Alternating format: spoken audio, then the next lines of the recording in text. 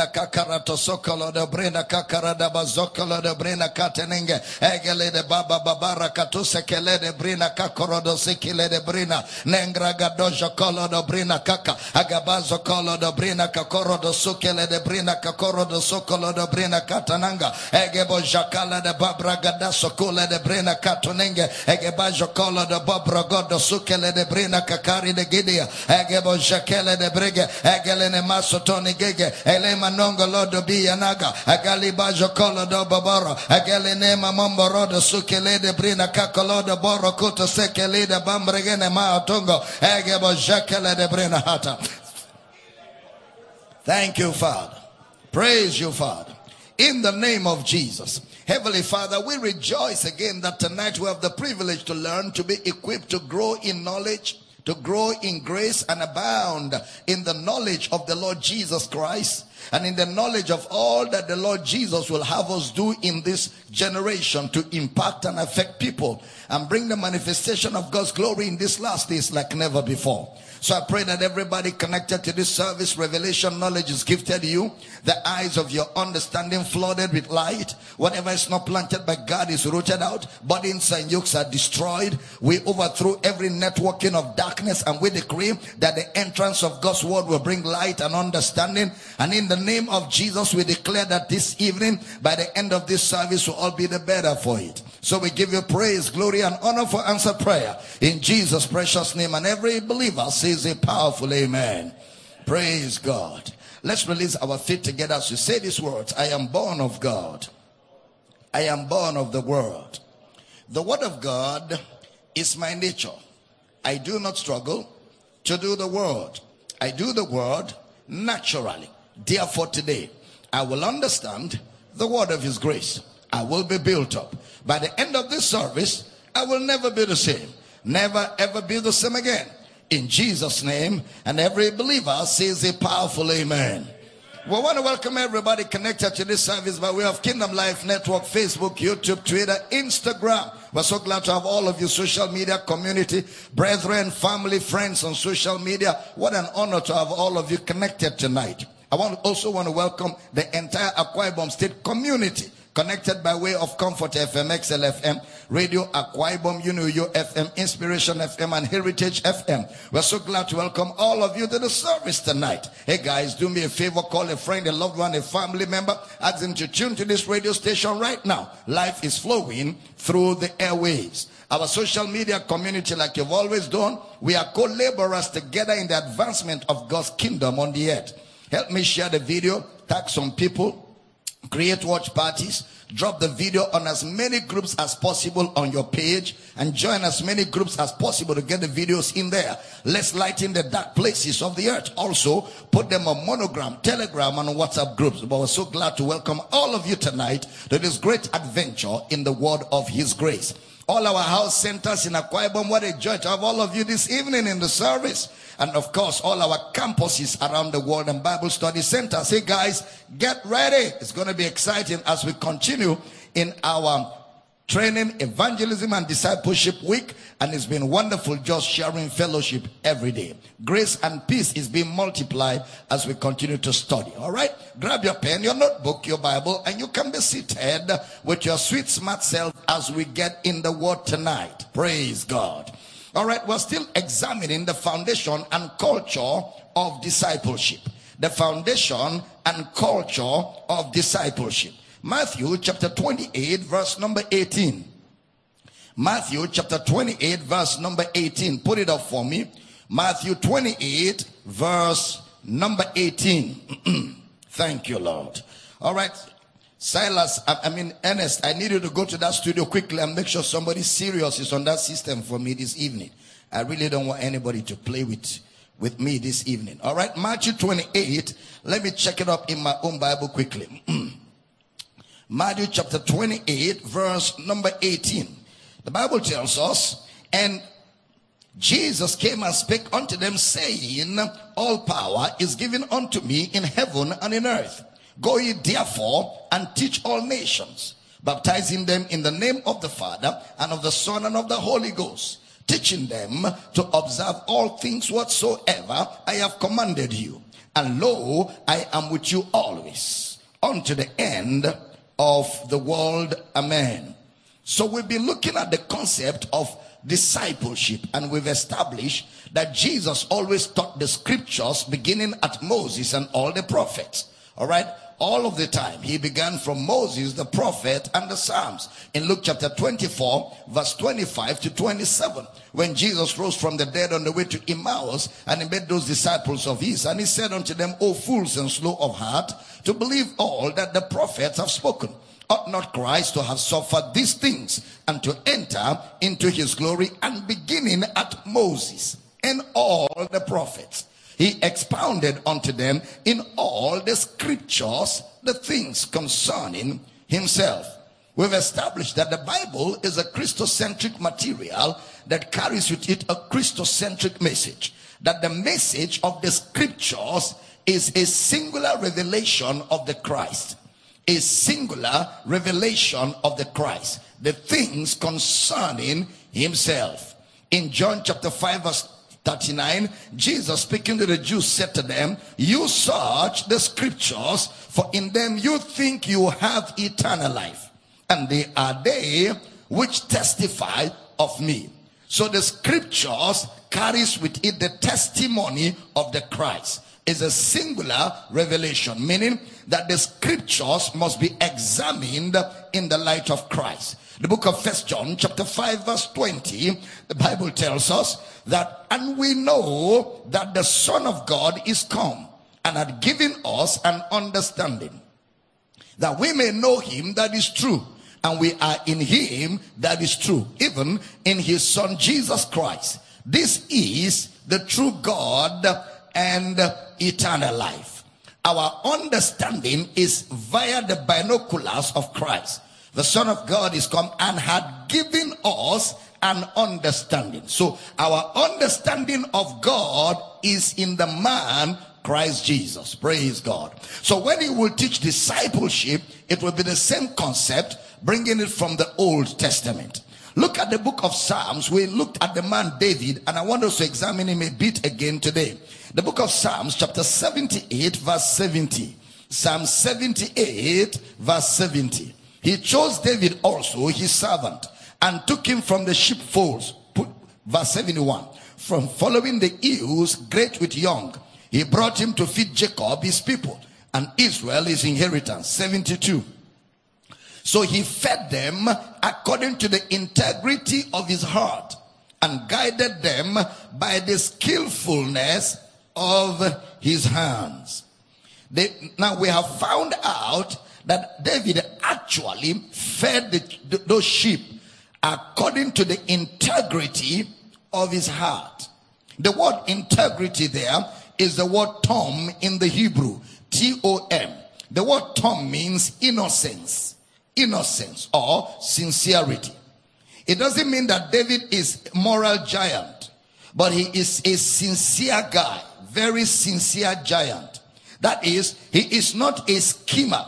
That word tom is from the word tamar in the Greek. In the Hebrew. It means to spend yourself for others. To spend yourself for others. So, to be a good shepherd, you must be sincere. One that is innocent. Sincere and innocent person. Don't be the one who suspects this or suspects that. You must be innocent, sincere. You must trust. Alright, some people are always suspecting. And that's the reason why you have suspicion on your mind. Because you yourself have a bad character. Because to the pure, all things are pure. Remember, just before I proceed with David, you learn pastoring from your pastor. You learn teaching from your pastor. You learn ministry from your leader. Look at John chapter 21 verse 15. John chapter 21 verse number 15. So when they had dined, Jesus saith to Simon Peter, Simon, son of Jonas, lovest thou me more than these? He saith unto him, Yea, Lord, thou knowest that I love thee. He said unto him, Feed my lambs. So he said to him again the second time, Simon, son of Jonas, lovest thou me? He said unto him, Yea, Lord, thou knowest that I love thee. He said unto him, Feed my sheep. He said unto him the third time, Simon, son of Jonas, lovest thou me? Peter was grieved because he said unto him the third time, Lovest thou me? And he said unto him, Lord, thou knowest all things. Thou knowest that I love thee. Jesus said unto him, Feed my lambs. Now Jesus is speaking to Peter. Simon, lovest thou me more than these? The guy says yes. Then he tells him, feed my lambs. Then he tells him, feed my sheep. Then he tells him, feed my sheep. Of course, I have told you that the word feed my lambs is bosko ania. Bosko ania in the Greek. Feed my lambs. And then the word feed my sheep is pyomano probata. Pyomano probata. One is give food and tend my lambs. Give them food and tend them or nourish them. Then the second one is rule them and govern them, where you have the word shepherd. All right. And we said that word shepherd is a narrative from the Old Testament. And that's why we're examining Brother David as a shepherd who was exemplary in the Old Testament. Now, the shepherd gives himself. He is spent to do the job with the integrity of his heart. Let me tell you this. It counts for a lot that God wants to see your heart having that integrity. It counts for a lot that God wants to see your heart having that integrity. You don't have to get everything right. I don't know anybody who gets everything right. I'm a pastor. I've been a pastor for years. I've made mistakes in my pastoring. I've made mistakes in my life. All right. So you don't have to get everything right because nobody does. That's why Jesus is that example for us. So the integrity of the heart, that's the number one, integrity of the heart. Secondly, he guided them. That word is the same word nakah in the Greek. In the Hebrew, nakah. N-A-C-H-A-H. N-A-C-H-A-H. Nakah. Same word used for Moses over Israel. So what Moses did to Israel is what David is doing. And I taught you that Israel wasn't meant to have a king, but they were meant to have a servant leader like Moses. Moses said, the day you decide to have a king, in Deuteronomy 17, make sure he is not a tyrant. Ensure that he is a servant king. A servant king, and then they got Saul. And Saul was the exact opposite. We're coming to that in a short while. Eventually, they found David a man after God's heart. That is a king that fitted Moses' recommendation in Deuteronomy chapter 17. Who was able to teach them the law, practice the law, and he wasn't that perfect guy. But he followed God's perfect plan. He wasn't that perfect guy, but he followed God's perfect plan. God never uses the perfect guy for his perfect plan. But where you find an imperfect guy sincerely following God, he will fit into his perfect plan. Let me repeat again. God never uses the perfect guy for his perfect plan. But where you find an imperfect guy sincerely following God, he will fit into God's perfect plan. So he gave them direction. Another word here is the word skillfulness of his hand. Talking about David. By the skillfulness of his hands. Now, the word skillfulness, he directed them by the skillfulness. Empower City, please listen to me, all citizens all over the world. All the pastors, all the district pastors, campuses, leaders, house church pastors, and of course pastors that are here, pastors that are watching online and on television, and every one of you that is involved in raising disciples, and even the disciples who are potential leaders. Hear this. The skillfulness there, the word tebuna in the Hebrew has to do with the wisdom you acquire by experience. The skillfulness, the word tebuna, has to do with the wisdom that you acquire by experience. Because leadership is by experience. You don't lead by knowledge alone. You lead by experience. You must have the experience because it's critical. Experience is critical. You must have the experience of one who is learning to teach others. Of one who is learning to teach others. You must have the experience of one under authority to execute one. Because leadership comes with experience. Leadership comes with experience. He said he led them by the skillfulness. The word skillfulness is not just knowledge. Skillfulness is the expertise you get by applying knowledge. Skillfulness is the expertise you get by applying knowledge.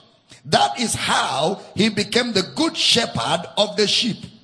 And you know, Moses is equally like that. In Exodus chapter 2, in Exodus chapter 3, you'll find that Moses is equally a shepherd over the people of God. What it means is that God, or the scripture, treats God's people as sheep. God treats his people as sheep. And sheep must be led. Sheep must be led. Sheep must be tended. Sheep must be attended to. And sheep must be taken care of. God treats his people by his word as sheep. And sheep must be led. Sheep must be tended. Sheep must be attended to. And sheep must be taken care of. So in 1 Samuel chapter 16, there is something about faithful men. Because faithful men will be found doing the same thing. Saul had done the number on Samuel. And so Samuel goes to the house of Jesse to anoint a king. Now, please observe something here. God doesn't give Samuel the name of the king. But Samuel is going to anoint a king. But Samuel doesn't have the name of a king. But Samuel knows that there is a king somewhere in the house of Jesse. So Samuel goes there. Now, in 1 Samuel chapter 16 verse 1, see how it works. 1 Samuel 16:1. And the Lord said unto Samuel, how long wilt thou mourn for Saul, seeing I have rejected him from reigning over Israel? Fill thy horn with oil, and go. I will send thee to Jesse the Bethlehemite, for I have provided me a king among his sons. He goes in there. He says, Jesse, somehow God has decided to choose one of the members of your Bible school. Somehow God has decided to choose one of your disciples, one of your members who is studious in your Bible school. Those people who buy your books and study very diligently. Those who show up on social media with your messages and engages others to listen. So he said, come in, let's see. So he brings in the eldest Eliab, one who is tallest and has the greatest popularity. The pastor in verse 6, look at it, verse 6 of 1 Samuel 16. And it came to pass when they were come that he looked on Eliab and said, surely the Lord's anointed is before him. He says, this is the man. Before me is the Lord's anointed.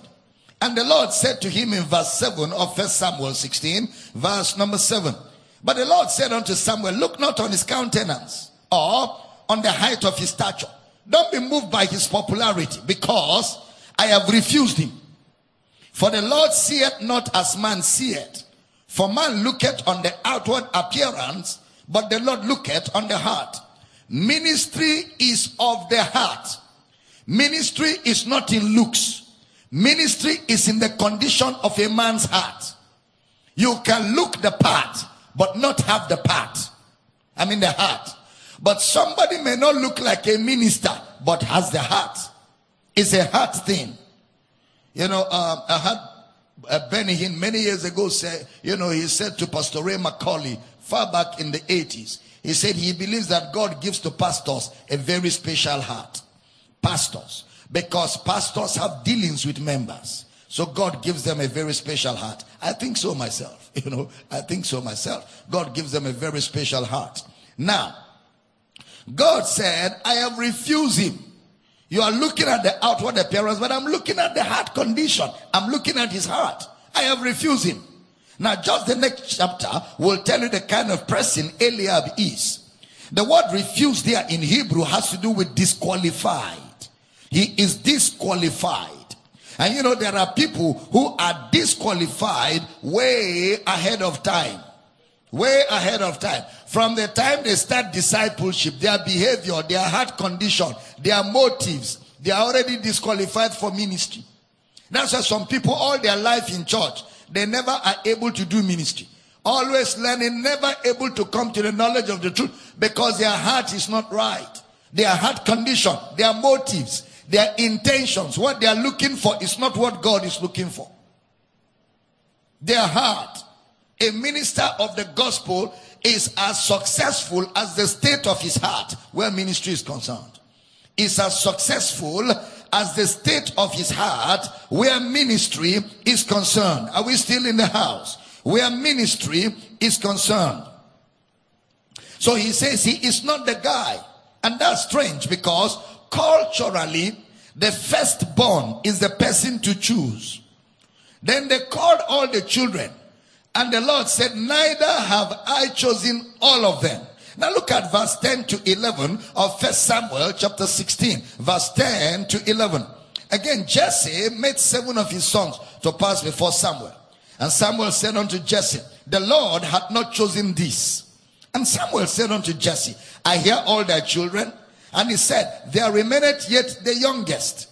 And behold, he keepeth the sheep. That's a word to underline. Behold, he is the youngest, but he keepeth the sheep. And Samuel said unto Jesse, send and fetch him, for we will not sit down till he come thither. Send and fetch him. They asked Jesse, is this everyone? Jesse says, these are the ones that people recognize. They are on Facebook. They are the ones that are on television. Then he says, oh, there's one. Behold, he keepeth sheep. He's the youngest. But he keepeth sheep. Somehow, Samuel, sometimes when you have that impression of the Spirit, some things will just buzz. When he heard that the young man keepeth sheep, he said, that's the one. And we will not sit down.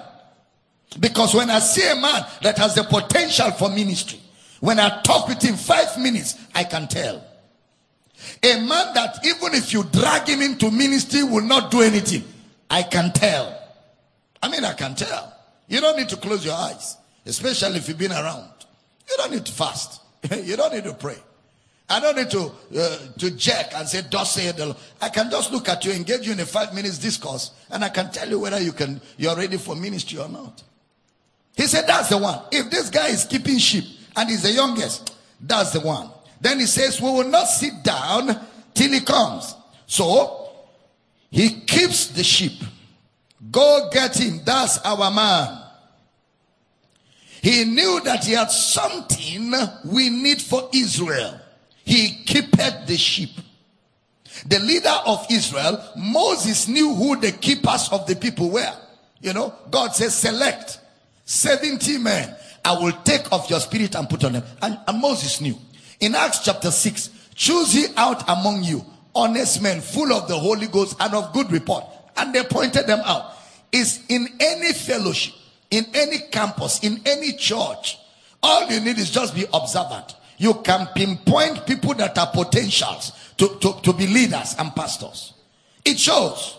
You can't have the potential and it's hidden. It will show your commitment, your sense of responsibility, how you are there on time, how you attend to people, how you respond to people, how you are engaged in people, How you are, you see a brother not looking happy, you walk up to him, you give him a word of encouragement. You grab somebody who needs prayer, you pray for him. You're all over the place, you are interested. You know, service is over. Pastor is still standing by the pulpit to attend to people. You don't just walk away. Those that have potential for ministry, they hang around because more is caught than taught.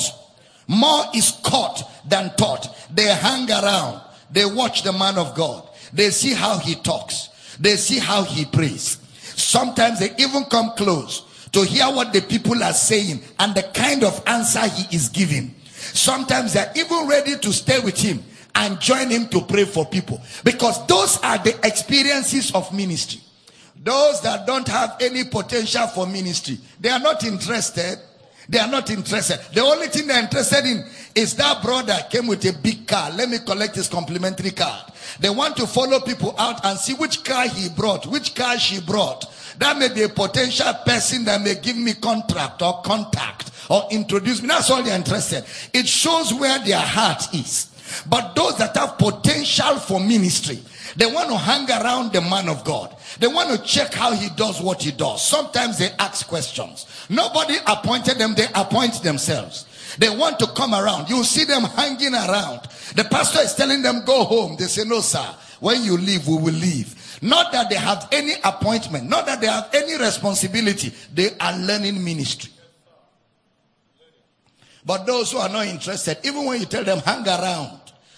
Okay, 1, 2, 3, please hang around. Leaders, come and hang around. They are not interested. No potential for ministry. They are not ready. There's no preparation. There's no desire. They are not coveting the things of the Spirit. Such people can't grow. Only people that are coveting the things of the Spirit can tap in and grow. Because more is caught than taught. It's not everything we teach. There are things you just watch and you learn. Are we teaching here? Like the young man who went to cast out demons, close his eye, they took out the eye for him. If he has been hanging around when we did deliverance, he will have observed how we cast out demons. He will have observed how we get people born again. He will have observed how we respond to people who have situations. Because you have to learn. It's called internship. It's called discipleship. Sometimes we even tell some pastors, hang around, I want to talk to the first timers. They walk away. You have to run around and be looking for. There's no fire. There's no zeal. It's like we're just forcing them to do ministry. And then when new people come who have fire, we remove them and put new people. They start murmuring. May you not murmur, because if you murmur, you'll be in another trouble. You have all the opportunity to learn. Every Sunday I stand here and I minister. After service I hang around. I talk to people. I pray for people. I counsel people. I hang around. I hang around. And there's no restriction to anybody from hanging around with me. Some of you know what I'm talking about. I hang around. I pray for people. I talk to people. I respond to people. Sometimes if you're even around, if I want to talk to somebody like we did last night, I'll say, come.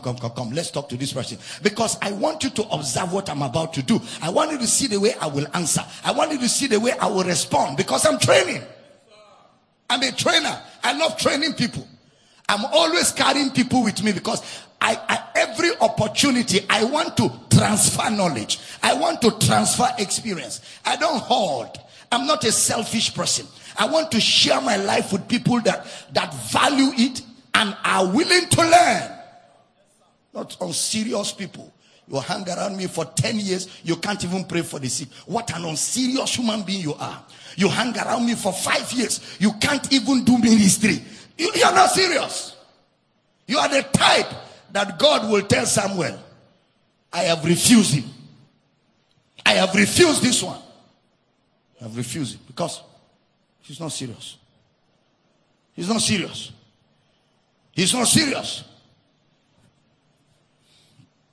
Because if he's serious, his attitude will show. He said, I have refused him. In Acts chapter 6, he said, choose those you know, because he shows. He keeps the sheep. He's the youngest. I thought the youngest would be in the field playing with other children. I thought the youngest would be in the field playing football. No, the youngest became responsible. He's the one that hangs around. He wants to always be where ministry is happening. so he can learn. He wants to always be where ministry is happening, so he can observe, so he can engage. When I was learning ministry, when I was growing up, every opportunity to see people minister, even if they want me to pay, if I had the money, I'm willing to pay. I was so inquisitive. If I see a man of God, I'll just be asking questions. Every man of God I came across, I will stop. I will say, please, man of God, I have a few questions. No man of God passed me by without me collecting something from them. And if they are doing something, I'll hang around. If they need help, I will give. I'll carry briefcase. I'll carry their handbag. Because that's the only reason why I have to be there. I see young men of today, no drive, no fire, no hunger, no zeal. Ministry is not magic. Ministry is no magic. You don't want to serve, you have no future in the ministry.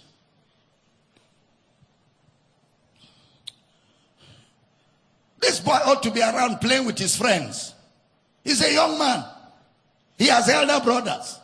But yet, he's the youngest that is responsible and looking after sheep. He's going to use you because you are responsible. That's the only reason why God will use you. Not because you have the height. Not because you have the shape. Not because you can speak good English. Not because you are very eloquent. It's because you are responsible. He keepeth sheep. That resonated even though it was insignificant. But Samuel knew that is it. That's the sign we're looking for. As soon as David came in, God said, arise, anoint him. This is he. Arise. Does God reject people? Not for salvation, but for ministry. Yes. Capital Y-E-S. He does not reject people for salvation, but he rejects people for service. He rejects people for ministry. That's why Paul said, I put my body under, that after preaching to others, I won't be disqualified from reward. Yes, God rejects people from service. You have to be qualified. 1 Timothy chapter 3 verse 1 to 13. Those are qualifications for a man that will be a pastor or a bishop. You have to be what God wants. In Acts chapter 6, they didn't choose everybody. They chose selected people. In salvation, come as you are. In leadership, no, you can't come as you are. You select, you choose.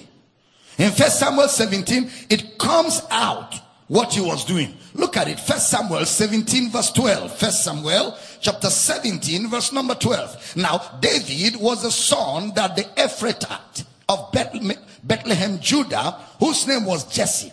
And he had 8 sons. And the man went out among for an old man in the days of Saul. So David is the youngest. Look at verse 15. Verse 15 of the same chapter. But David went and returned from Saul to feed his father's sheep at Bethlehem. When you are faithful, you are faithful. When you are not faithful, you are not faithful. A great man of God said, and I agree with him, great men are revealed in little things. Little men are revealed in great things. Great men are revealed in little things. Little men are revealed in great things. If you want to know a great man, you will see how faithful he is in little things. Little things. You want to see a small man, he's looking for the pulpit when he has not learned to clean the chair. He's looking for the microphone when he has not learned how to attend prayer meeting. He's looking for limelight when he cannot even explain John 3:16. He's looking for popularity. He can't explain scripture. He's already having channel on YouTube where he's preaching. Meanwhile, he has not served. He has not understudied. He has not been discipled. Yet he wants to own a channel to be preaching. He wants popularity. He wants limelight. You don't look for limelight until you are prepared for it. Because nothing destroys men of God fast like limelight. When you're not prepared for it, it will be your greatest undoing. Give a faithful man an insignificant work. He will do it very well. Give an unfaithful man a big work. You will regret why you gave him that work. He will bring it down. There's nothing too small when you are faithful. There's nothing too small when you're faithful. I'm committed today as I were when I didn't even have much light. When I had few people. I prayed and studied faithfully and worked faithfully with the little light I had. With the little light I had. When I was starting ministry newly, the little light that was available, there were no people like me to teach me. There were no people like me to teach me. You think 30 years ago, if I had somebody teach me what I'm teaching you today, they were not there. So we were doing trial and error. We will push, we will stumble, we will fall, we will stagger, we will stand up. We navigated our way through the dark to get to where we got to. You have the privilege of me. I'm even giving you more than you can chew per time. I'm pushing.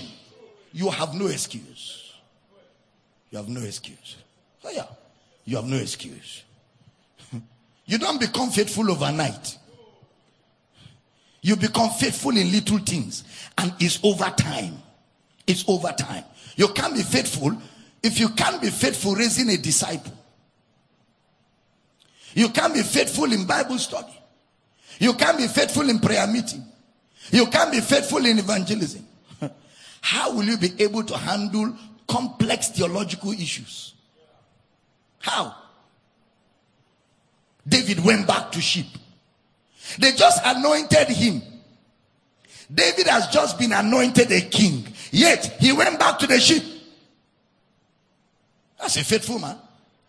He didn't start printing complimentary card with his new title. He went back to the sheep. The same thing I was doing that brought me this recognition is what I keep doing. I don't stop. In fact, I do it now with increased dedication, with increased sacrifice. David went back to sheep, went back to his house church, and went back on time.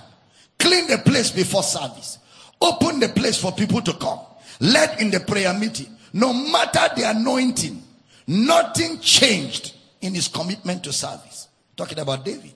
What else? Look at verse 17. See what David did. In verse 17 of that same chapter. And Jesse said unto David his son, take now for thy brethren an ephah of this parched corn, and these 10 loaves, and run to the camp to thy brethren. He sent him just like Peter, James, and John. He is now carrying food. Why? Because the leader of God's children is a servant. The leader of God's children is a servant. If you can't serve, you can't lead. If service is beneath you, then leadership is way too far from you. If service is beneath you, then leadership is way too far from you. You should be able to serve. So David goes, he takes the food there. And look at verse 20, the confrontation. Verse 20. And David rose up early in the morning and left the sheep with a keeper. He left the sheep with a keeper. That's something to underline. He left the sheep with a keeper and took and went as Jesse had commanded him. And he came to the trench as the host was going forth to the fight and shouted for the battle. He left with a keeper. Very faithful. He didn't just leave the sheep and say, after all, I have been sent. No, he made sure the sheep was well taken care of by somebody in his absence. That's a responsible person. That's a responsible person. So when you hear he led with the integrity of his heart, this is just the background of that integrity. He has the experience of a faithful man. He knows how to keep the sheep of God by knowing how to keep the insignificant things. Sheep. If you do not know how to clean the venue for fellowship, how to clean the place for people to sit, then you don't love those who are coming to the service. You don't love them. If you don't know how to go there, clean the place so that when they come, they can be comfortable. Then you don't love the people of God. You don't love them. Hallelujah. Teaching good? You want to reach the world, but you cannot serve the immediate brethren. Are you not a hypocrite? You are too busy. You are too engaged. You are just a joker. Some of us are in a hurry to laugh at a man of God who has been in ministry for 40 years, 50 years, 45 years. Meanwhile, you cannot be faithful for 4 weeks consistently. You can't even be faithful consistently for 4 weeks. But you're in a hurry to laugh at a man of God that has been doing this thing through thick and thin, tough and rough, hard and easy, all. He's been through all manner of weather, and yet he's still pushing after 45 years. And you say he doesn't have doctrine. Carry your doctrine and get out. What doctrine? This man labors for 40 years. You, with all your doctrine, you can't be faithful for 4 weeks. You're full of excuses, yet you have doctrine. Take your doctrine and go with it somewhere. The man may not have doctrine, but the man is faithful. He's faithful with the little he knows, and he's doing it well. That's what Jesus will reward.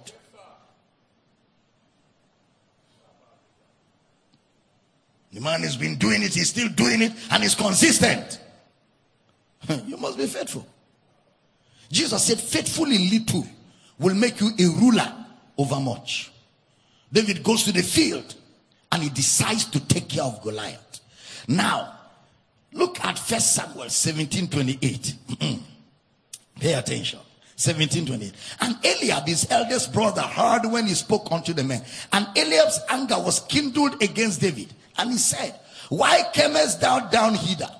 And with whom hast thou left those few sheep in the wilderness? Underline those few sheep in the wilderness. I know thy pride and the naughtiness of thy heart. For thou art come down that thou mayest see the battle. Look at the way he spoke about his father's work. Look at the way Eliab spoke about his father's work. Already it reveals the content of his heart. Look at the kind of disdain that he used in describing his father's work. Who did you leave that few sheep? That small church. Those few members. He disdained his father's work. When you see people like this, they are like Esau.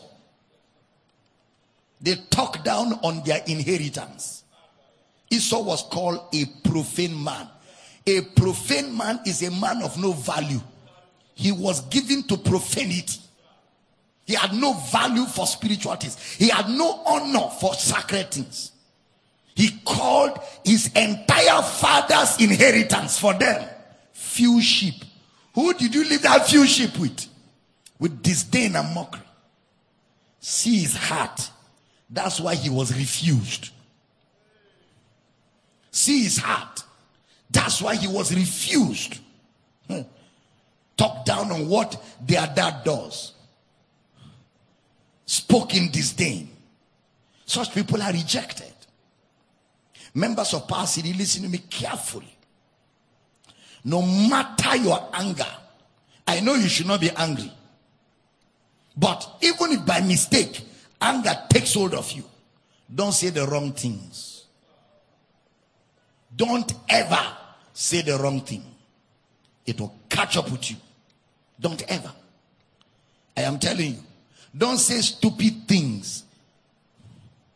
Anything you disrespect, you have signed it off from your life.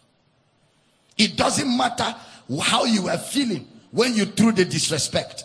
There's no excuse for dishonor. Oh, I was angry now. I didn't like the way that man of God behaved now. That's why I just spoke like that. There is no excuse for dishonor. No matter how angry you are, you must know where not to be angry. You must know where not to be angry. How can you call it a few sheep? This is a man without honor.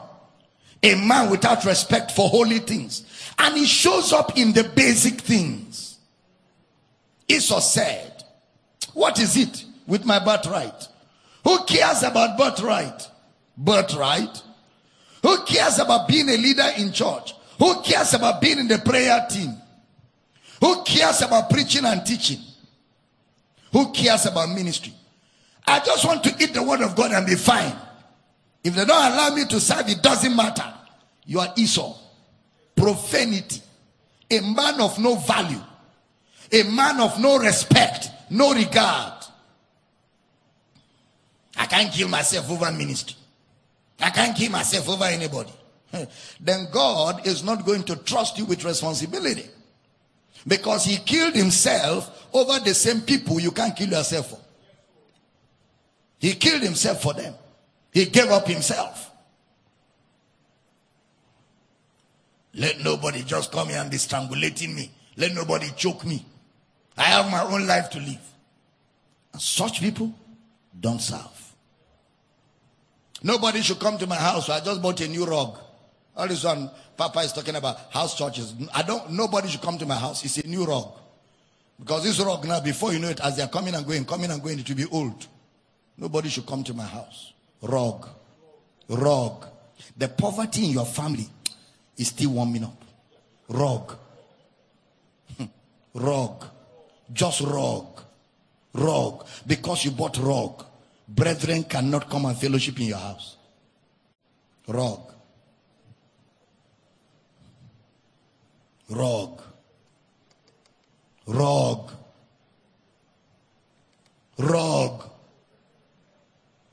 carpet. When brethren are coming, remove your shoe. Rug. Holy ground. We should remove our shoe for holy ground. You have a long way. You have a long way to go. People that Jesus shed his blood for cannot enter your house because of rug.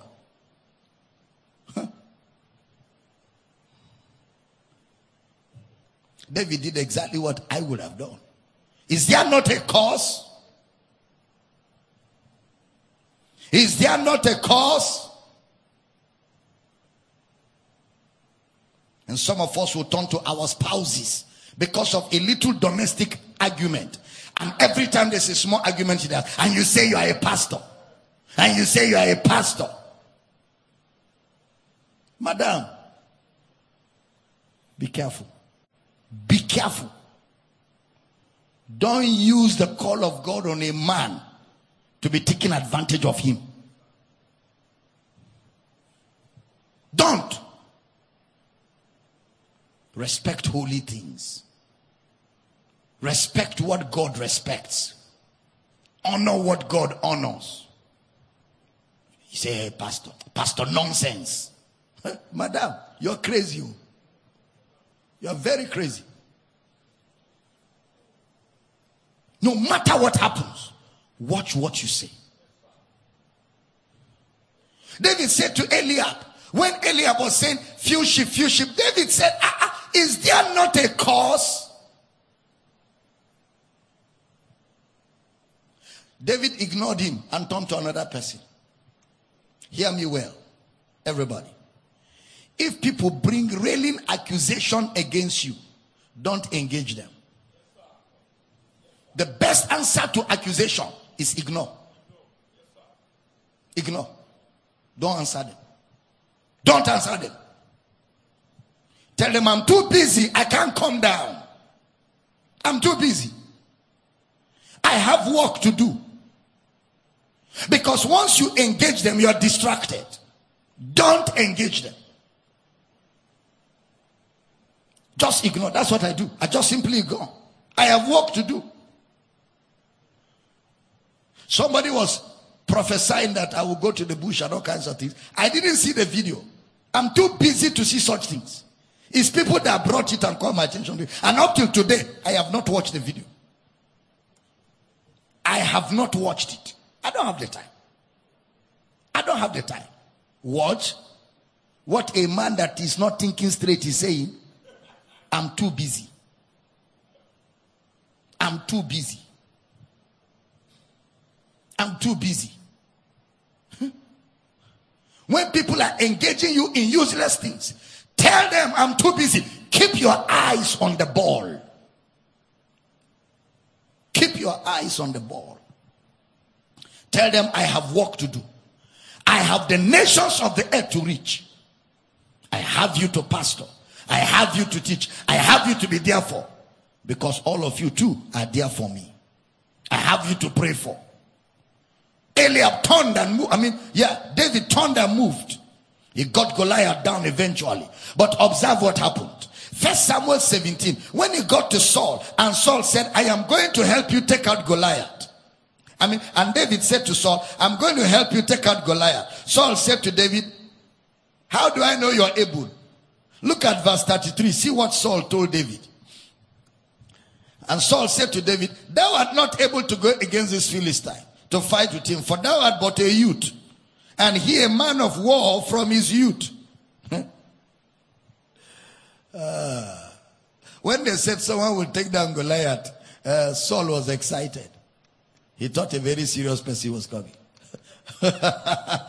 Then he saw a youth.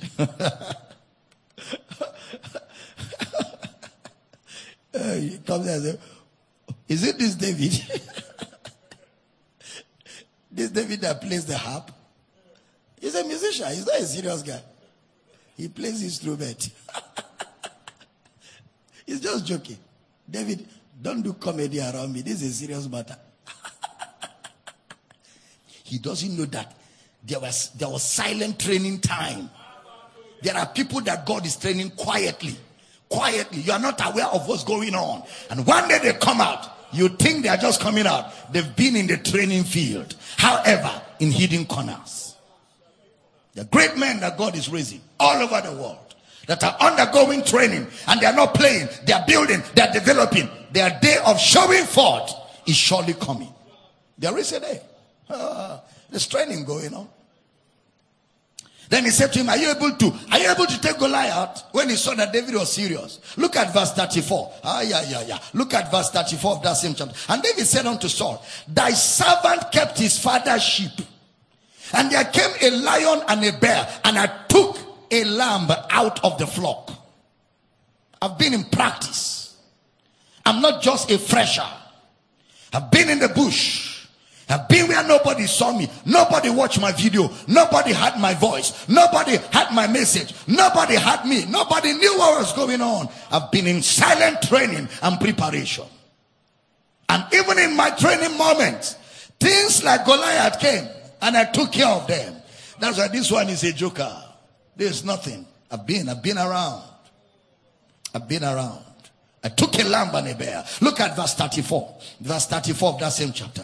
And I went out after him and smote him and delivered it out of his mouth. And when he arose against me, I caught him by his beard and smote him and slew him. Thy servant slew both the lion and the bear. And this uncircumcised Philistine shall be as one of them, seeing he had defied the armies of the living God. He's about to lead not by chance. This is a guy who is about to lead by experience. I've been around. I may not be popular. I may not be on the front lines of the newspapers, but I've been around. And when the chips are down, you know how long we've been around. You know how long this training has been going on. Paul will say to Timothy, do not choose a bishop who has no experience. Don't choose a bishop, a pastor. A novice cannot be a pastor. 1 Timothy 3:6. A novice. 1 Timothy 3:6. Not a novice. Lest being lifted up with pride, he falls into the condemnation of the devil. The word novice in the Greek is the word neophytios. Neophytios. Neopheteos. Neophytios. He is just an overnight. It means somebody who just sprang out. No training, nothing. He just appeared overnight. And you know, overnight ministers, they collapse overnight. People ask me, Dr. Damina, where do you get your stamina from? What kind of food are you eating? What kind of vitamins are you taking? You preach with such stamina. It's like you never get tired. Do you know where I'm coming from? This is a man that will preach crusade without equipment. And the crowd, wherever they are standing, they will hear my voice. This voice has been under training for decades. So preaching of 1-2 hours is nothing to this voice. It's training. It's training. And we say you preach with a lot of energy. Do you know how I pray? For hours. We pray for hours. Sweat will fill the whole floor as if rain fell. They will mop the place because of sweat. And it's not 1 year, not 2 years, not 10 years, not 15 years, not 20 years, not 25. We've been on this thing. You lead by experience. And this experience, you don't buy it in the market. If you don't have it, you don't have it. The only way to have the experience is to go through. That's the only way. You have to go through. And many people don't want that going through. So if you can't go through, you can't get to. You have to go through to get to. There are no shortcuts. There are no cutting of corners. There are no cutting of corners. Am I teaching good tonight? No cutting of corners. Listen carefully, everybody. No serious leader will trust anybody that just sprang up accidentally. No serious leader. No serious leader. Pastor Ray, I have met senior men of God around the world. Some of them have given me their pulpit to preach. Some of them never met me before. The moment I meet them for the first time, maybe somebody recommended and they invited me to their church. The moment we meet, before they take me to their pulpit in the office, the first question is, how long have you been in ministry? First question. They want to know. They want to know this man that has come. How much experience does he have to handle my audience? Second question. How is your wife? How many children do you have? Second question. Once I answer those two questions, they will give me something to drink. We'll be ready for service in a few minutes. Let me just check what's going on in congregation. He has already gotten what he needs. Every time you meet a senior experienced minister, the first thing they will ask you is, how long have you been in ministry? That's the first question. They are not interested in your epignosis. They want to know if you have the experience to handle their congregation. No serious minister will trust a fly-by-night. You know what a fly-by-night is? Someone who just appeared. No history. No history. No, you can't trace where he was trained. You can't find where he came from. You can't find who he served. You can't find where he served. Nobody to give him recommendation. You know, you can't trust him. Even in the secular world, when you apply for a job, they'll ask you for references. References means we want to know where you're coming from. And we want to know your history. Ministry is not exempted from it. It's not. He is saved. He has served. Those are the two recommendations. He is saved.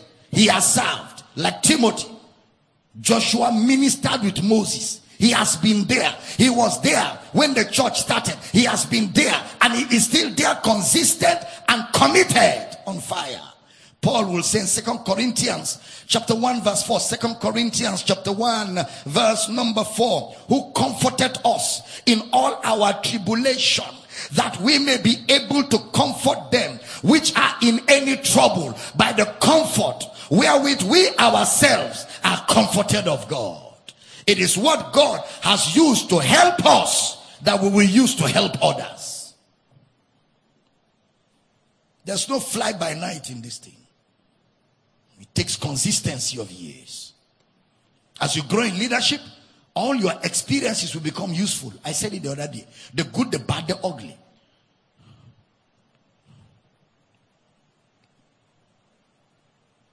Today's learning experience for me, in 2 years' time, I will use the experience of today. In 2 years' time. To keep leading God's people. You don't drop the ball. No matter the challenge. Because the seeming challenges you have eventually become useful in ministry. In discipleship, you acquire deep experience with the Lord. You serve, then you can lead others as a servant, not as a ruler. You serve, then you can lead others as a servant, not as a ruler. So take note of this. Number one, faithfulness is never in the past. I used to be faithful. I used to be faithful. Faithfulness is never in the past. Number two, humility is never in the past. Anyone can be humble when they are young, or when they are poor, or don't have anything to boast of. It is natural to be humble when you don't have anything. The true test of your humility is when you start having money. You start having position. You start having recognition. Will you still be humble enough to clean the toilet? Will you still come early and clean the toilet?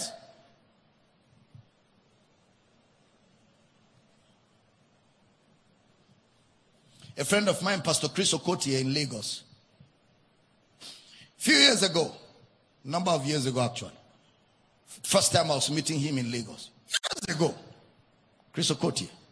I got to Lagos. I wanted to meet him. I've always liked Chris Okotie. Even before he became a preacher, I've always liked him. You know, there are people you just like. If anybody abuse them, you can even beat him because you just like them. And no matter what they do, you like them. Case closed. That's how I like him. So I went to Lagos. And then somebody who knows me in Akwa Ibom was close to him, suddenly came into the office and said, Pastor, you're here. He went up and told Pastor Chris Okotie, my pastor in Akwa Ibom is here. He wants to meet you. So Chris Okotie said, bring him up. So I got up, we met with Chris Okotie, and then we chatted, and we started developing relationship. So that same evening, he now said to me, can we go down to the sanctuary? I said, why not? I came to just spend time with you and just fellowship. So I followed him down to the sanctuary. Look at cars parked. Cars. I mean, when you hear cars, serious cars in different classes, rates and sizes, all lined up as if it was a car mart, lined up in front of the church. So I said to him, is there service today? He said, no, it's the ushers that have come to clean the church. I said, excuse me, the ushers have this card? He said, yes, our ushers are MDs, CEOs of companies. Those are the people cleaning the church. I said, okay, I'm hearing. I'm learning something. CEOs, managing directors, were the people cleaning and washing the church. And when we entered, see the way they were all on their shorts with their t-shirts, some of them carrying brooms and buckets. These are people that have staff in their companies coming to the church to clean it by themselves. Some people will pay people to go and do it.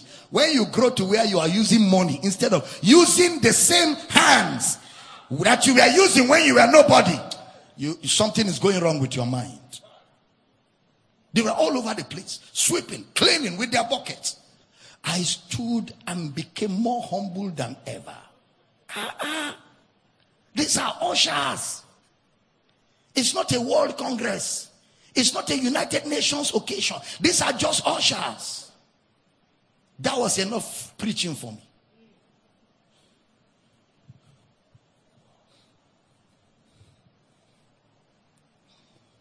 Humility is not what you used to do. Faithfulness is not what you used to do. Same thing with loyalty. Loyalty is not in the past. It is what you are still doing now. So we find that David is a faithful guy. Faithful with few. You can see the sheep. It was not really a big farm. It was a small farm. The brother called it few sheep. So there must have been few. Few members. Small church. You must carry your disciples. You must carry your disciples and treat them like gold, no matter how many they are.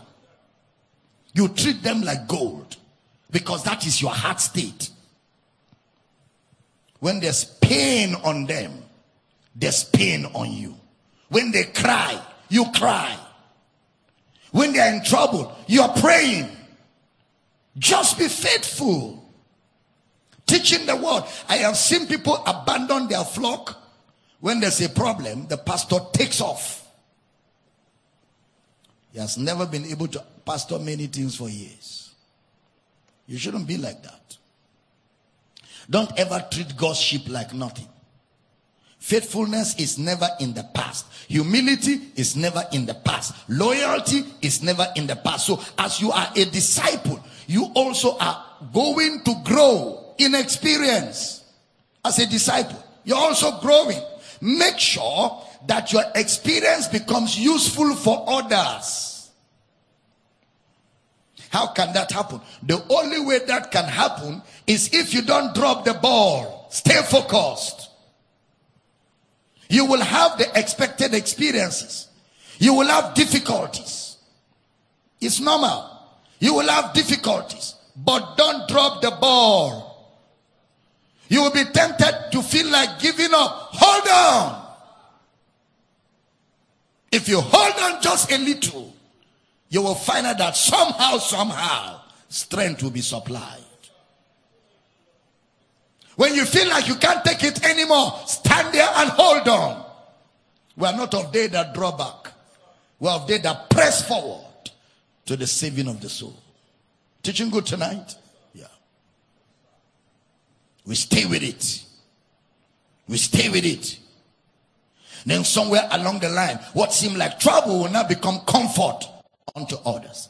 I have had people say, your teaching has brought me life. Your teaching has helped me to stay in ministry. I've had ministers say to me, it is when I started hearing your teaching now that Christianity is becoming meaningful. I am wondering, what if I didn't stay?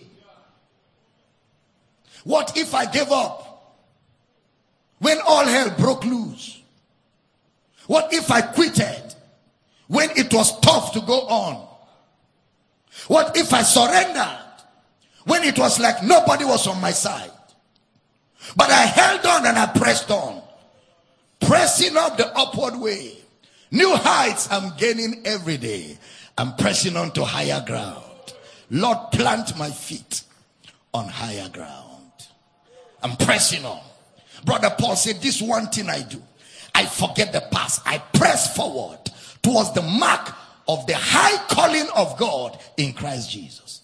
I forget the past. I see people today blessed by my ministry all over the world. Supposing I gave up 10 years ago. Supposing I gave up 15 years ago. Supposing I quitted. Where was I? Somebody said to me, I don't know where it was. Somebody said to me, Papa, anytime you ever feel like giving up, remember me. I need you. You can't give up. Anytime you feel like giving up, my life. Think about my life, please. And hold on some more. I told him, if I was going to give up, it would have been long ago. The bridges that I would have used to go back, they are all burnt. There's no more bridge, so there's no going back. This journey is to the end. Kabayada. We are not of they that draw back. We are of they that press forward. I trust God to abide. I trust God to help me. I trust God to keep me. I trust him. 2 Timothy chapter 2 verse 2. Brother Paul will say to Timothy, the things that you have heard of me among many witnesses, the same commit thou to faithful men who shall be able to teach others also. So be faithful with the teaching. What we are teaching you, take it serious, because that is one of the things you will commit to people. The things you have heard, the teachings you have heard. Look at Titus chapter 1 verse 9. Brother Paul said to Titus chapter 1 verse 9, holding fast the faithful word as he had been taught, that he may be able by sound doctrine both to exhort and to convince the gainsayers. Holding fast the faithful word. That is, he understands the faithful word and he is able to teach others. You hold fast that faithful word. You haven't seen us teach anything else. Even under the pandemic, I was coming here and I kept teaching the same thing. I didn't change the texture of my message to fit into the pandemic. Where the message is concerned, the pandemic does not exist. We kept teaching the same thing. In and out of season, we are holding fast to the form of faithful words which you have received. We do not preach to suit people. We preach the same thing. You are the one that will look for how to fit in. Be faithful with the teaching. We will never compromise it, because we have the faithful word. The faithful word requires a faithful minister. The faithful word requires a faithful minister. Can you say with me very loud, every one of you, I am faithful? Whether your pastor is there or not, you must make up your mind to be faithful. Faithful simply means be loyal to what you are called to do and do it well. Be loyal to what you are called to do and do it well. He is faithful with the teaching. He is faithful with the purpose. Two things. He is faithful with the teaching. He is faithful with the purpose. Paul will say to Timothy, you know my purpose. You know it. 2 Timothy 3:10. Paul will say to Timothy, you know my purpose. 3:10. But thou hast fully known my doctrine, manner of life, purpose, faith, long suffering, charity, patience. You know my purpose. That word purpose is the Greek word protheistis. Protheistis. Prothestis.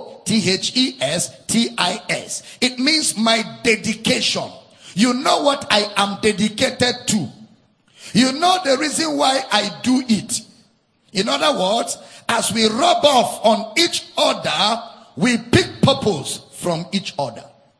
We pick purpose from each other. I am not really trying to do something new. God, what do you want me to do?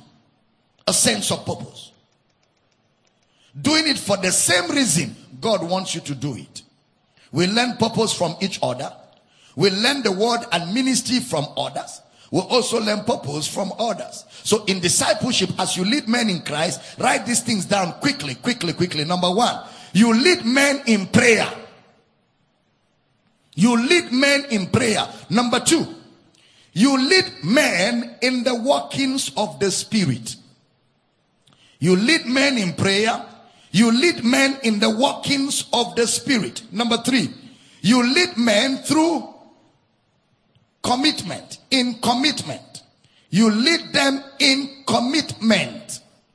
That extra push will bless somebody's life. Somewhere, that extra staying power. That extra staying power is going to be somebody's saving grace. People are looking up to you. You must make sure you don't drop the ball. Number three, you lead people in learning discipleship. Number four.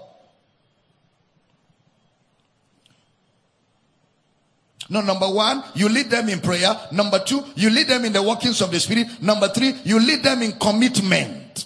Number four, you learn discipleship from people. You learn discipleship from people.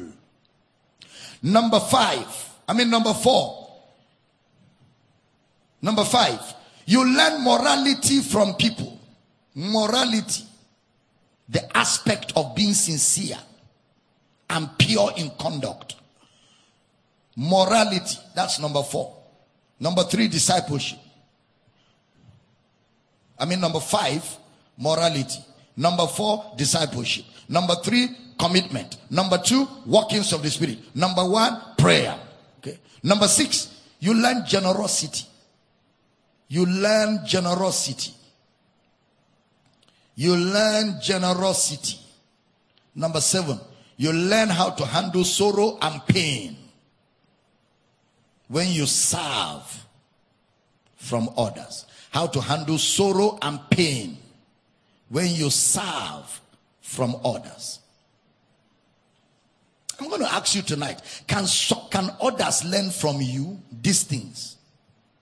Can people just follow you and learn prayer, learn the workings of the Spirit? Can people follow you and learn commitment to the gospel? When people come around you, can they learn how to disciple people? Can people come around you and learn morality and purity in conduct? Can people just by hanging around you learn generosity? What of when there's pain and sorrow? Can people learn one or two things from you? When your expectations are not met, how do you respond? How do you react? You learn it by watching others. When you see the way people handle things, it's easy for you to handle it. There's that call on us to be Joshua, to be David, to be Elisha, to be Timothy, to be Titus. We are learning it. We are not trying to form our own. We are not trying. We are watching and simply replaying what we are learning. We are not trying to reinvent the wheel. That's all we are doing. We are not under pressure. So let's say 1 Thessalonians 5:12. 1 Thessalonians chapter 5 verse 12. And we beseech you, brethren, to know them which labor among you and are over you in the Lord, and admonish you. Know them that labor among you. We beseech you, brethren, to know. Did he say we beseech you, brethren, to know all the men of God? What did he say? Know them that labor where? Among you. Some of you don't even know the name of the pastor of Power City Lagos, Power City Abuja, Power City Port Harcourt. But you know the names of 20 men of God in Nigeria. You're a bad example. Very bad example. Your responsibility are the leaders over you in your local church. You need to know them. Those are the ones to know. Those that labor among you. They are over you in the Lord. Which are among you, not in the body of Christ, but among you. You esteem them very highly in love for their work's sake. Know them. 1 Peter 4:5. Peter says, 1 Peter chapter 4 verse 5. Look at it. Brother Peter is speaking. He says, who shall give account to him? Give me 2 Peter chapter 4 verse 5. 2 Peter chapter 4 verse 5. 2 Peter chapter 4 verse 5. Hallelujah. Brother Peter says that there are younger ones and there are elders. So there are pastors over pastors. District pastors over house church pastors. House church pastors over disciples. Recognize the leadership structure. The moment we follow the leader, that's how we achieve unity. By following the leader. Disunity starts with two leaders in the same house. Once that happens, there will be dishonor. There will be disunity. And there will be discord. Disunity starts when I dare to be different. I'm trying to be different. I'm already different. I don't have to try. Disunity starts when I don't see just one person over me. When I'm seeing two people over me. That's disunity. Don't make Aaron's mistake. Don't make Aaron's mistake. Aaron always listens to what the congregation wants. The people say. That's Aaron's mistake. You have only one person to listen to. Your leader. Nobody else. You are not to listen to the people. You have to listen to your leader.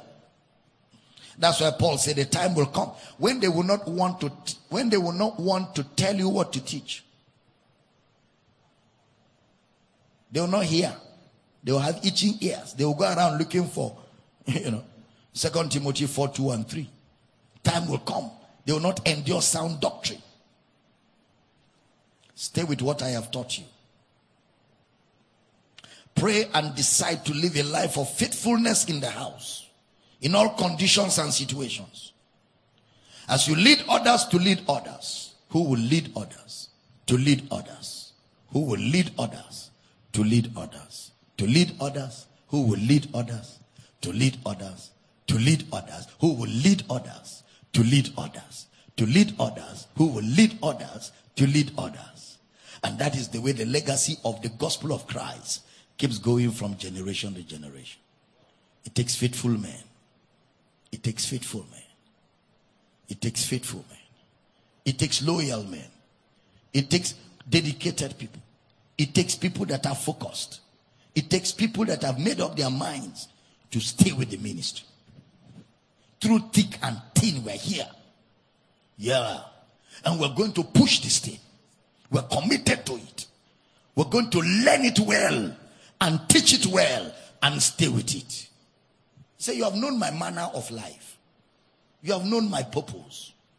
You have known my example. You have known my conduct. It's not just the message you learn. You learn other things. You learn the conduct. You learn the manner of life. You learn the purpose. You learn the character. All that is important. That's what breeds success. Are we blessed tonight? Stand on your feet. That's all I got for you tonight. Glory to God. Shakotaba. What a week, man. Has it been a great week this week? Let's pray in the spirit as we round up. Egebozokolo de brina kakoro do sikele de brina lakoto bengele de brina koshkotoli ne manga egebozokolo do brina kangro do sokolo de baba egebojakala na mambra nangro do zokolo de bara agala na mangro do sokolo de babra gedeja kele de manga. In the name of Jesus, Father, we praise you. Thank you, Lord. Father, I pray for everyone hearing the sound of my voice, in this building, on television, on radio, on social media, in the house churches, in our campuses around the world, and all our Bible study centers. Thank you, Lord, for the privilege to teach and to bring clarity from your word, to equip and to build your people as workmen, laborers that will labor in the vineyard to make Jesus see the fruit of his labor in men. Disciples raised all over the world. Lord, I decree that everyone hearing the sound of my voice by the Holy Ghost is being prepared, is being equipped, is being trained, is being empowered. And in the name of Jesus, we rejoice that we will see men raised all over the world through us. Men raised everywhere to preach Christ, to know Christ, to grow in the knowledge of Christ. Worthy ambassadors. Worthy ambassadors. Jacolataba. Men that will stand fast in this ministry in and out of season, that will not be deterred by anything. Thank you, Father. Hallelujah. And I decree and declare tonight in the name of Jesus that anyone that is hearing the sound of my voice tonight that was getting tempted to quit or to give up, I command him fired up. In the name of Jesus. Satan, stop that. In the name of Jesus. Agaba, Shokolo, Namana, Koroto, Sakala. You're strengthened with might by the Spirit in the inner man. And in the name of Jesus, you're fired up. Legajogodo, Mabarakata, Magalinema, Hengebo Zokolo de Barakata. Thank you, Father. The peace of God that passeth all understanding keeps your heart and mind. And I pray for anyone that is sick out there, be healed. Be healed. In the name of Jesus. Thank you, Father, for the blessing. In Jesus' precious name. And every believer says a powerful amen. Glory. What a service, man. Now listen, I want to take up your offerings quickly. We're giving faith. We're giving honor of Christ. We're giving honor of Christ's finished work. We're giving honor of our collective assignment to reintroduce Jesus to this generation, equipping believers to know who they are in Christ, what they have in Christ, and what Christ can do through you. Every time you give to this ministry, what you are saying is that this vision has to get to the ends of the earth. And we want you to know we appreciate you. Now remember, this Sunday is going to be Partnership Sunday for all partners of this ministry worldwide. You know, once every month is Partnership Sunday, where we give all the partners and friends of this ministry an opportunity to intentionally, deliberately give into this ministry what they have proposed in their heart to support this ministry with, to help us meet up with all the budgets and keep this gospel going on all over the world. And I want to thank all of you partners. I want to thank all of you friends. We look forward to an exciting Sunday service together this coming Sunday. It's going to be exciting as we also pray for all of you and believe God for greater things. But I want you to know it's going to be an exciting time this Sunday. Now, I want to pray for your offerings. On TV, banking details are scrolling. On social media, the banking details are there. If you want to do a transfer, the details are there. But I want you to know, every time you give to this ministry in honor of Christ, your giving never goes unrewarded. Thank you, Lord. Lift up your offerings. Father, we give in faith, we give with joy, and we thank you for the privilege of honoring your word tonight. And we declare that as your word is going forth around the nations of the earth, we are partakers of the blessing. And through our giving tonight, we honor Christ. And I pray for everybody giving, your needs are met supernaturally according to his riches in glory. Thank you, Father, for answer prayer. In Jesus' precious name. And every believer says a powerful amen. Glory to God. I'm going to be joining Mr. Michael Bush in the next 1 minute. You don't want to go away. You want to stay with us. It's going to be exciting. Tomorrow is Saturday. I'll be teaching here at 6 o'clock. And tomorrow is the day to the last day. Sunday will be the last day of third season 4. And I'm already preparing for third season 5. I'm just preparing. I'm informing you ahead of time. Because there's a lot more to train and to equip you with. Training never ends till Jesus comes. So get ready. But, we'll take a break after Sunday and do other things before we take another time to do third season 5. But we love you guys. It's been an exciting week. Looking forward to meeting all of you in the other studio. Radio audience, Mr. Bush will read for you the banking details, as we begin Ask the Counselor. And until I see you in the other studio, enjoy the grace of Christ. Let's celebrate viewers around the world for being a part of this service tonight. Glory! Amen! You have been blessed by this message. For these, other messages, and books by Dr. Abel Damina, please call +234 806 800 9939 or email powercityoffice@gmail.com.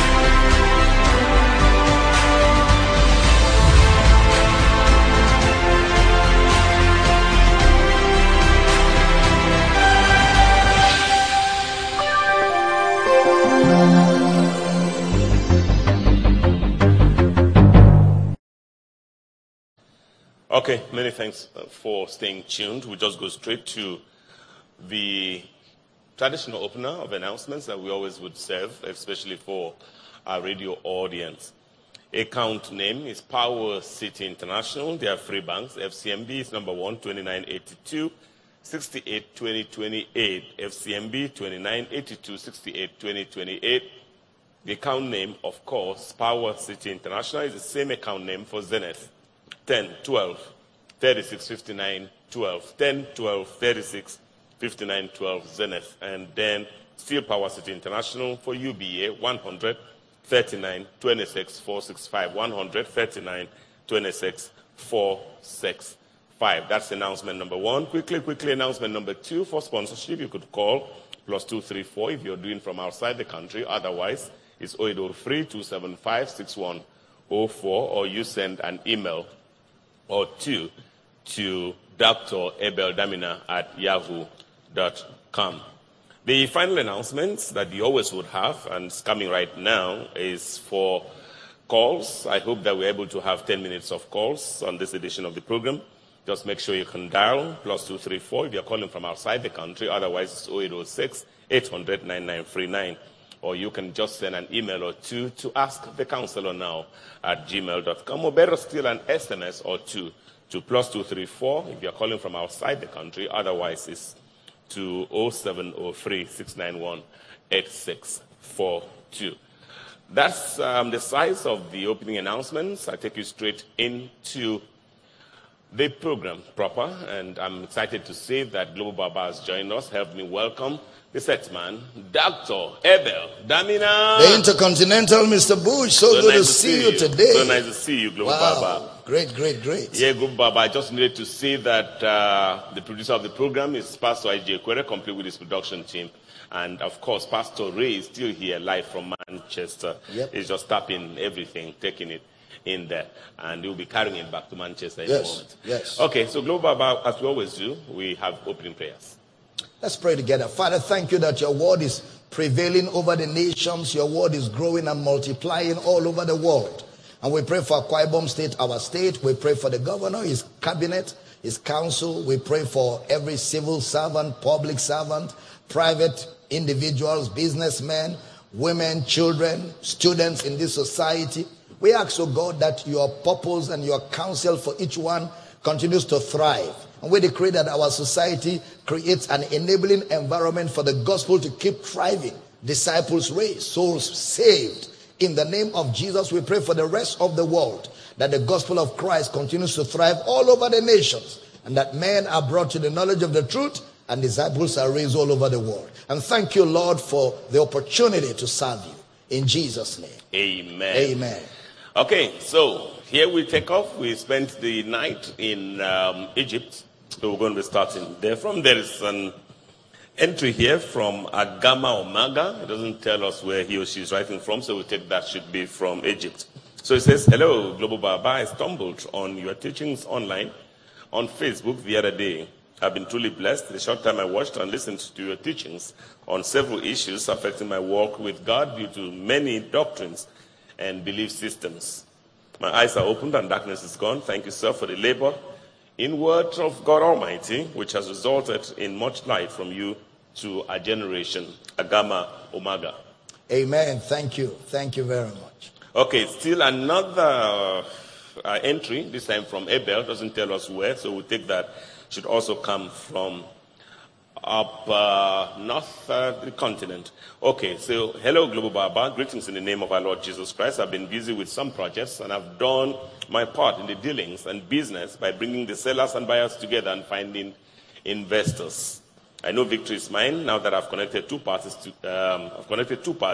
Please pray with me that no circumvention of any sort will happen and no business shall be terminated, as this has always been the pattern in the past. I depend on this business and deals to come to Nigeria and also to marry my fiancée. Please pray for my relationship as well as my fiancée. My relationship as well as for my fiancée, so that all opposition is defeated. My relationship is showing signs of coldness. I'm more than 40 years of age and I'm still single. I've struggled in the past to keep or attract women due to some spells in the family, but I thank God for your messages that are truly transforming me. I listen to them at least 3 times a day. God bless you, sir. I want to visit you for counseling in Uyo. Thank you. Regards, Abel. Amen. Well, we join faith with you and we believe God with you for a miracle. We ask for an intervention in your marital life.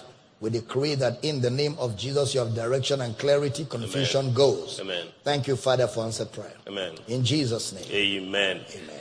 Okay, from Egypt, we fly straight to the west coast of Africa. We go to Togo. Lomé says, Dear servant of God, I watched a video of your answer session on Facebook entitled Holy Communion is not biblical. In answering a question, you said that disciples never practiced Holy Communion. Rather, they had breaking of bread, which is what we call love feast. You also had Last Supper, which is neither the Passover nor Holy Communion. You said it's dinner or love feast. If they never had Holy Communion, Global Baba, why did Paul warn about eating it unworthily? I mean, what unworthiness was Paul talking about in eating love feast to the point that people would die? 1 Corinthians 11:27-30 with emphasis on verse 30. Solomon Okoronkwo is in Lomé, Togo. Solomon Okoronkwo, have you ever heard of anybody who ate it and died since you were born? You never heard of it. So that means what Paul was saying is different from what you're thinking. My advice, I will advise you to order for my book, The Communion Table. Or if you're not good in reading, you can order the teaching, the audio teachings. It's Soteria Season 7. Soteria Season 7. You will have all the exegesis with all the scriptures well explained so that you have clarity, you have a reason for what you believe from the Word of God. Bless you. Okay, we stay on, still on the western coast, the west coast of Africa, Ghana. Professor in the Word of God. Hello, Global Baba. Thank you for blessing us with the message of Christ. I am Agbenam Benat, arrived from Ghana. Wow, thank you. Bless you. From Ghana to Cameroon. Hello, Global Baba. I'm Stanley. I arrived from Cameroon. There's a lady I wish to marry, but just a few days ago, she's tested HIV positive. I need your prayers, sir, please. She's given up on herself. I believe when you pray, she will receive her healing. I'm really disturbed. I really do love her. Sickness cannot come between us. I've assured her before next week she'll be negative. Looking forward to hearing from you, sir. Thank you. Amen. Father, we agree together for a miracle in that relationship and for your daughter. In Jesus' name.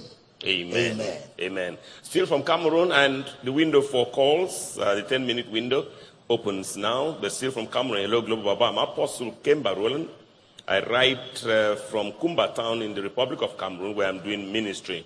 So I wish to appreciate the great work you do in rightly dividing the word. I started following your teachings in 2010, then became serious in 2013.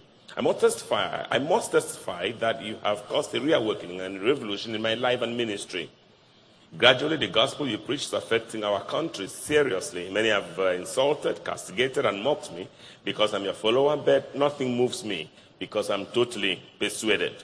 In the same vein, I've gained more people who also follow your teachings. I'm the privileged overseer, Global Baba, of Life in Christ Ministry International, a.k.a. Eternal Life City, with the mandate of bringing life and immortality to life through the preaching and the teaching of the gospel of Christ Jesus to the entire human race. I had a vision recently, Global Baba, that Mama and you visited. You said you would pay us a surprise visit thereafter. My little daughter Delight says she loves Jahil. Global Baba would like you to pray for Cameroon. Thank you. Thank you for reaching out. We're so excited to hear about what God is doing with you in your ministry. And I believe, God, that one of these days we'll come to Cameroon and we'll be able to see you people and fellowship with you.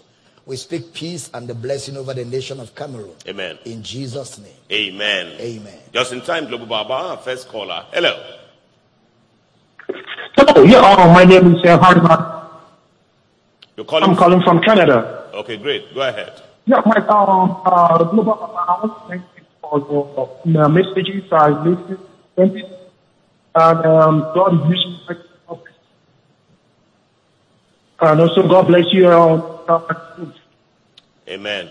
Yeah, my question is Genesis chapter 1 talks about the earth was formless and darkness covered it.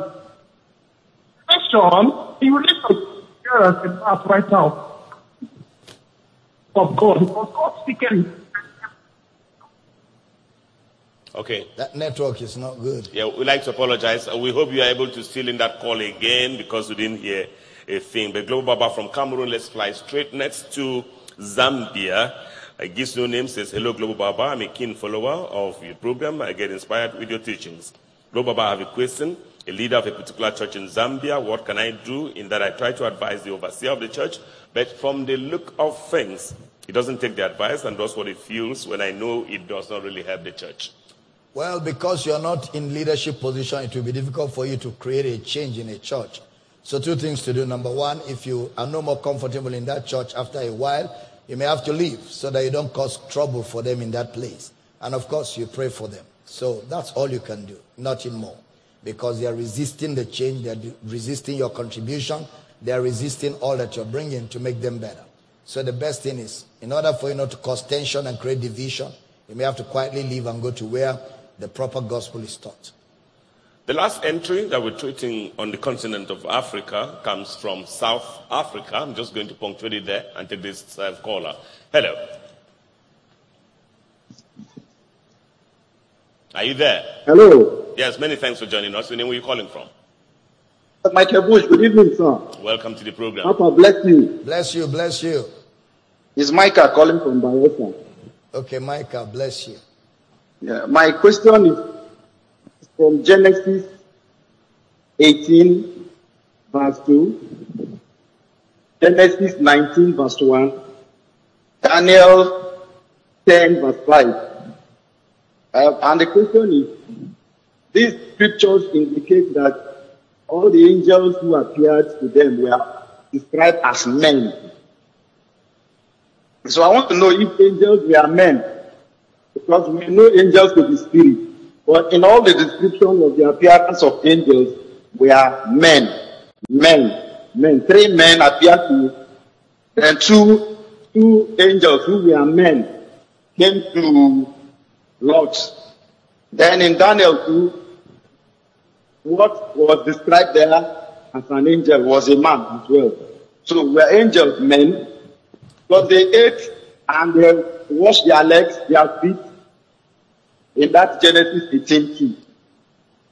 Well, again, you know the New Testament tells you that you should not be wary in receiving strangers, because you can receive angels unaware.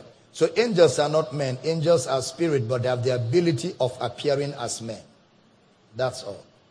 Okay, so from the last entry from Africa, as I said a moment ago, comes from South Africa. Says, hello, Global Baba and Mr. Michael Bush. My name is Simon Seret Semoima. I write from Limpopo, Mudimole, South Africa. Daddy, you said there was the guy who stole the musical arms and mixtures at a conference you held somewhere. You stated that the guy was not at peace, as all things were not working for him, and the guy was looking for you so that, Daddy, you could pray for him. My question, what could have caused things not to work in this guy's life? Could it have been that he opened the door for Satan to torment him, or could God have withdrawn his presence from the guy for rejecting the gospel? Lastly, was this guy saved or not? Did he manage to get hold of you, Daddy? Kind regards. All right, all those questions we may need to ask the guy when we find him. Because I don't even know the guy. Is somebody who represents us in Ghana that was sharing with me. I've not met the guy. I've never seen him. I don't know. I just heard the story. So because I've not found him, he has not found me. I don't know what happened. I don't know what caused the problems in his life. But he feels condemned for his action. And condemnation is enough to give the devil an opportunity to flog him. So, there are many factors. Until we find the guy, we may not be able to say what really the matter is. Okay, we leave the continent of Africa for a bit. We'll come back when we fly straight to Lagos, Nigeria, and that's into Nigeria in another 3-4 minutes. But right now, to the Americas, Canada, here we come. Global Baba, this is your son, Fabrice Kelvin, from Winnipeg in Canada. Global Baba, we're highly blessed and have been following the teachings. We hear you loud and clear, and our inner man is strengthened. Have been learning new things in discipleship, teaching, and it has corrected my mindset. You were speaking to me, and I've been deeply touched by the teachings. Thank you, Global Baba. Amen. Thank you. Thank you, Fabrice. Okay, so from Fabrice, who's in Canada, we'll still stay in Canada, and take this time from Grace. Says, hello, Global Baba and Mr. Bush. My name is Grace. I write from Canada. Someone asked me a question a few days ago about Genesis 11. When I read at first, I thought in Genesis 11:1, all the earth was, for example, speaking in English. Thereafter, they were confounded. French, Spanish, etc. came. But then I read Genesis 10:5, saying everyone after his tongue, after their families, in their nations. So I got confused. Even Genesis 10, there were different languages. Why does Genesis 11:1 say that? Well, again, you have to know that the way it was written, the documentation by Moses, like I always said, was not, in a particular sequence. He was in a vision. He saw all the events of Genesis in a vision and reported what he saw. So when you study scriptures, you must be able to pay attention. Now, when it says the whole earth was of one language, it means they were speaking the same thing. But if you observe in Genesis 11, they were thinking of building a tower. Then they changed the innovation from building a tower to linguistics. And everybody started speaking different languages. So again, when you read those scriptures, you have to read them in context and understand the context in which Moses wrote the book of Genesis is a product of a vision that he saw. Okay, from the Americas, that's in the country of Canada, we're flying straight to Africa, to the country Nigeria, Lagos. I appreciate your obedience to God's calling and tough position you stand in when giving the biblical position on all spiritual matters. I desire to remain in God's will and marry correctly, Global Baba, which leads me to my question. I sent a number of weeks ago, but haven't heard yet on Ask the Counselor. Is it in God's will for Christians of varied levels of submission and understanding to marry? In my case, I'm over 40, never married, no children yet, and have been believing for a while for a strong man of God. And it's either I meet men who are not submitting to any church, or in this case, a Catholic, who says he's a baby Christian and wants us to grow together in the Word. He, however, says he's a Mother Mary adorer. And I am worried about clashing in the future. And he's feeling like I'm judging his spirituality. I'm looking for godly wisdom. Thank you so much, and God bless you. Nse, in Lagos, Nigeria, Global Baba. Bless you, Nse. Well, doctrine is critical. If you and him don't see eye to eye on doctrine, don't marry him. That's my advice. Because you don't want to marry and down the road you break the marriage within a few weeks. Because you will always keep clashing if you're not seeing doctrine from the same point of view. So what you do, if he is not willing to study and learn and grow in the knowledge of Christ, excuse yourself and trust God for the right guy to come and get married. Okay, we stay on in the southwestern part of Nigeria, Osogbo, Osun State. Here we come. Hello, our Global Daddy. The angels in the book of Acts said that Jesus would come as man the same way disciples saw him taken up. What's the type of food Jesus is eating now if he's still a man? How is the food prepared? Is there a toilet there? Since Jesus is God, Global Baba, can we say blood of God? But Daddy, I think God is a spirit and Jesus is God. But today, we cannot see him with the eyes. How then would he be tempted? Reverend Sam Ajala. Well, Reverend Sam, again, your question has mixed up everything. So Jesus is God who became a man for the purpose of salvation. He walked the earth as a man. He died as a man. He rose as a man. While he was on earth, he ate. But you see, in the immaterial, there's no food. There's no toilet. Toilet and food is material, is on earth. So where Jesus is seated right now at the right hand of majesty, there's no food and there's no toilet there. You can't be going to toilet. It's in the immaterial realm, the heavenlies. All right, so that's what it is. Okay, from Osogbo, Osun State, we hit Anambra State, Newi. Greetings in the name of our Lord Jesus Christ. Global Baba, please, sir, I need your help. I would like to know what to do. I'm in a local assembly in Newi, worshiping God. But my problem is that I'm having issues with their teachings because they don't depend on the finished work of Christ. They lay much emphasis on our work to be saved and forgiven. Last time on your message on the discipleship training, you said that we must always obey our pastor with their teachings when God placed us under them. Because God will judge us whenever we disregard and disobey them, as I understood you. Please, sir, what am I supposed to do now? I wish I could talk to you on the phone. Thank you. This is such a very good question. It gives me an opportunity to clear a number of things. Now, first of all, you only submit in a church to a local pastor where Christ is revealed. If Christ is not revealed, you don't have any business staying there. Because the only reason why you went to church is to hear about Christ. So if the revelation of Jesus and the finished work is not preached, you just need to get out of that place quickly. Get out of that place quickly and look for a place where you'll be fed Christ, where you'll be taught Christ, where Christ will be revealed to you, and where you will serve the purpose of God. You don't have to stay there at all. The people I am asking to stay and not give their pastors problem are people that are in churches where the right diet is communicated, where the message of Christ is taught, evangelism is taught, discipleship is taught. People are given an opportunity to grow and fulfill the purpose of God. If you're in such a church where all is available, there's no reason why you should live. You stay in humility and submission. But if you're in a place where Christ is not taught, even if you've been there for all your life, there's no point being there because you're in the wrong place. You've got to go to where Christ is revealed. Okay, so from Newi, Anambra State, we hit Port Harcourt in Rivers State, still by road. Hello, Global Baba and the Intercontinental Mr. Michael Bush. Thank God for your work in the body of Christ. Please, Global Baba, help me explain Exodus 33, 17 to 23. Why was it that God hid his face? But in the new covenant, we behold his face like in a mirror. Secondly, how could God repent at the word of Moses? Exodus 32, 11 to 13. Samuel, in Port Harcourt, Global Baba, Allah scholar. Hello. Hello? Many thanks for joining us. Your name, where you calling from? You got 30 seconds. Greetings to Papa. Bless you. Hello? Bless Just you. go ahead. Bless Go you. ahead.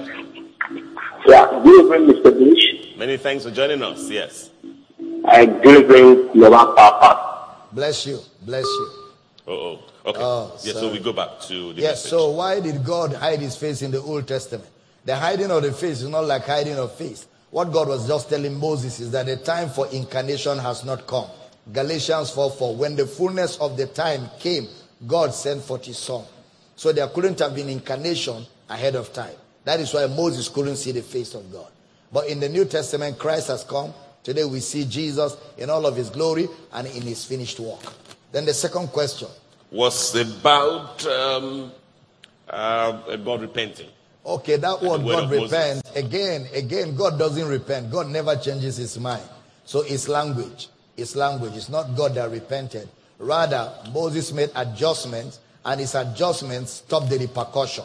And when the repercussion did not happen, he now concluded that it was God who repented. So it's language. God never repents. Okay. All right. There's some one that I've just received now, but I don't know. I'm wondering. I'm in Port Harcourt. Okay, let me dash to Eket Akwa Ibom State where we could spend the night. This one says, "Hello, Global Baba and Mr. Bush. My name is Basi.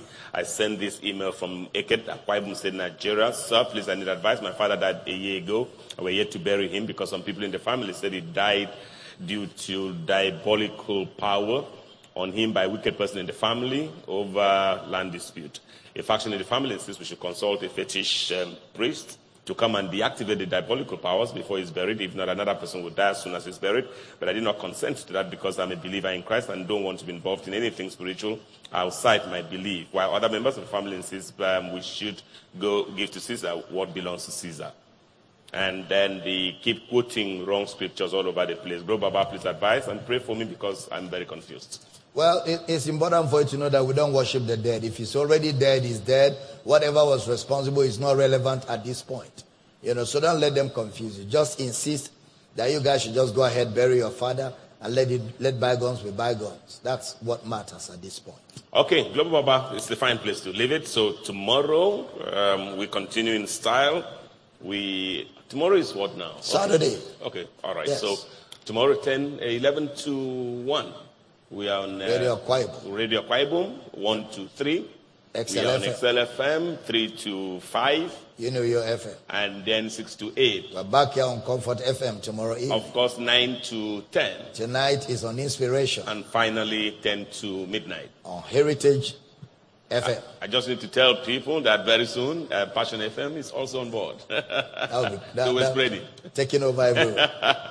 Okay, so that's this size of the show. Producer is Pastor Ajay Kwere, complete with the production team. My name is Michael Bush. Global Baba is here. Dr. Abel Damina to take us home. The Intercontinental Mr. Bush. What a blessing this evening. Hey guys, we love you. And it's always an honor to serve you the grace of God and to bring you the teaching of God's word in its accuracy. Help us invite more people to be part of tomorrow's. And don't forget to, follow all that we do around the world. And look for a way to be committed to the things that we do in the house. Those of you that have other things you want to talk with us about, don't forget to shoot your emails to Dr. Abel Damina at yahoo.com. But we love you guys, and once again, it's a joy to serve you. We look forward to seeing all of you tomorrow at 6 p.m. GMT +1. And until then, enjoy the grace of Christ and be blessed. Goodbye from Uyo, Nigeria. Amen.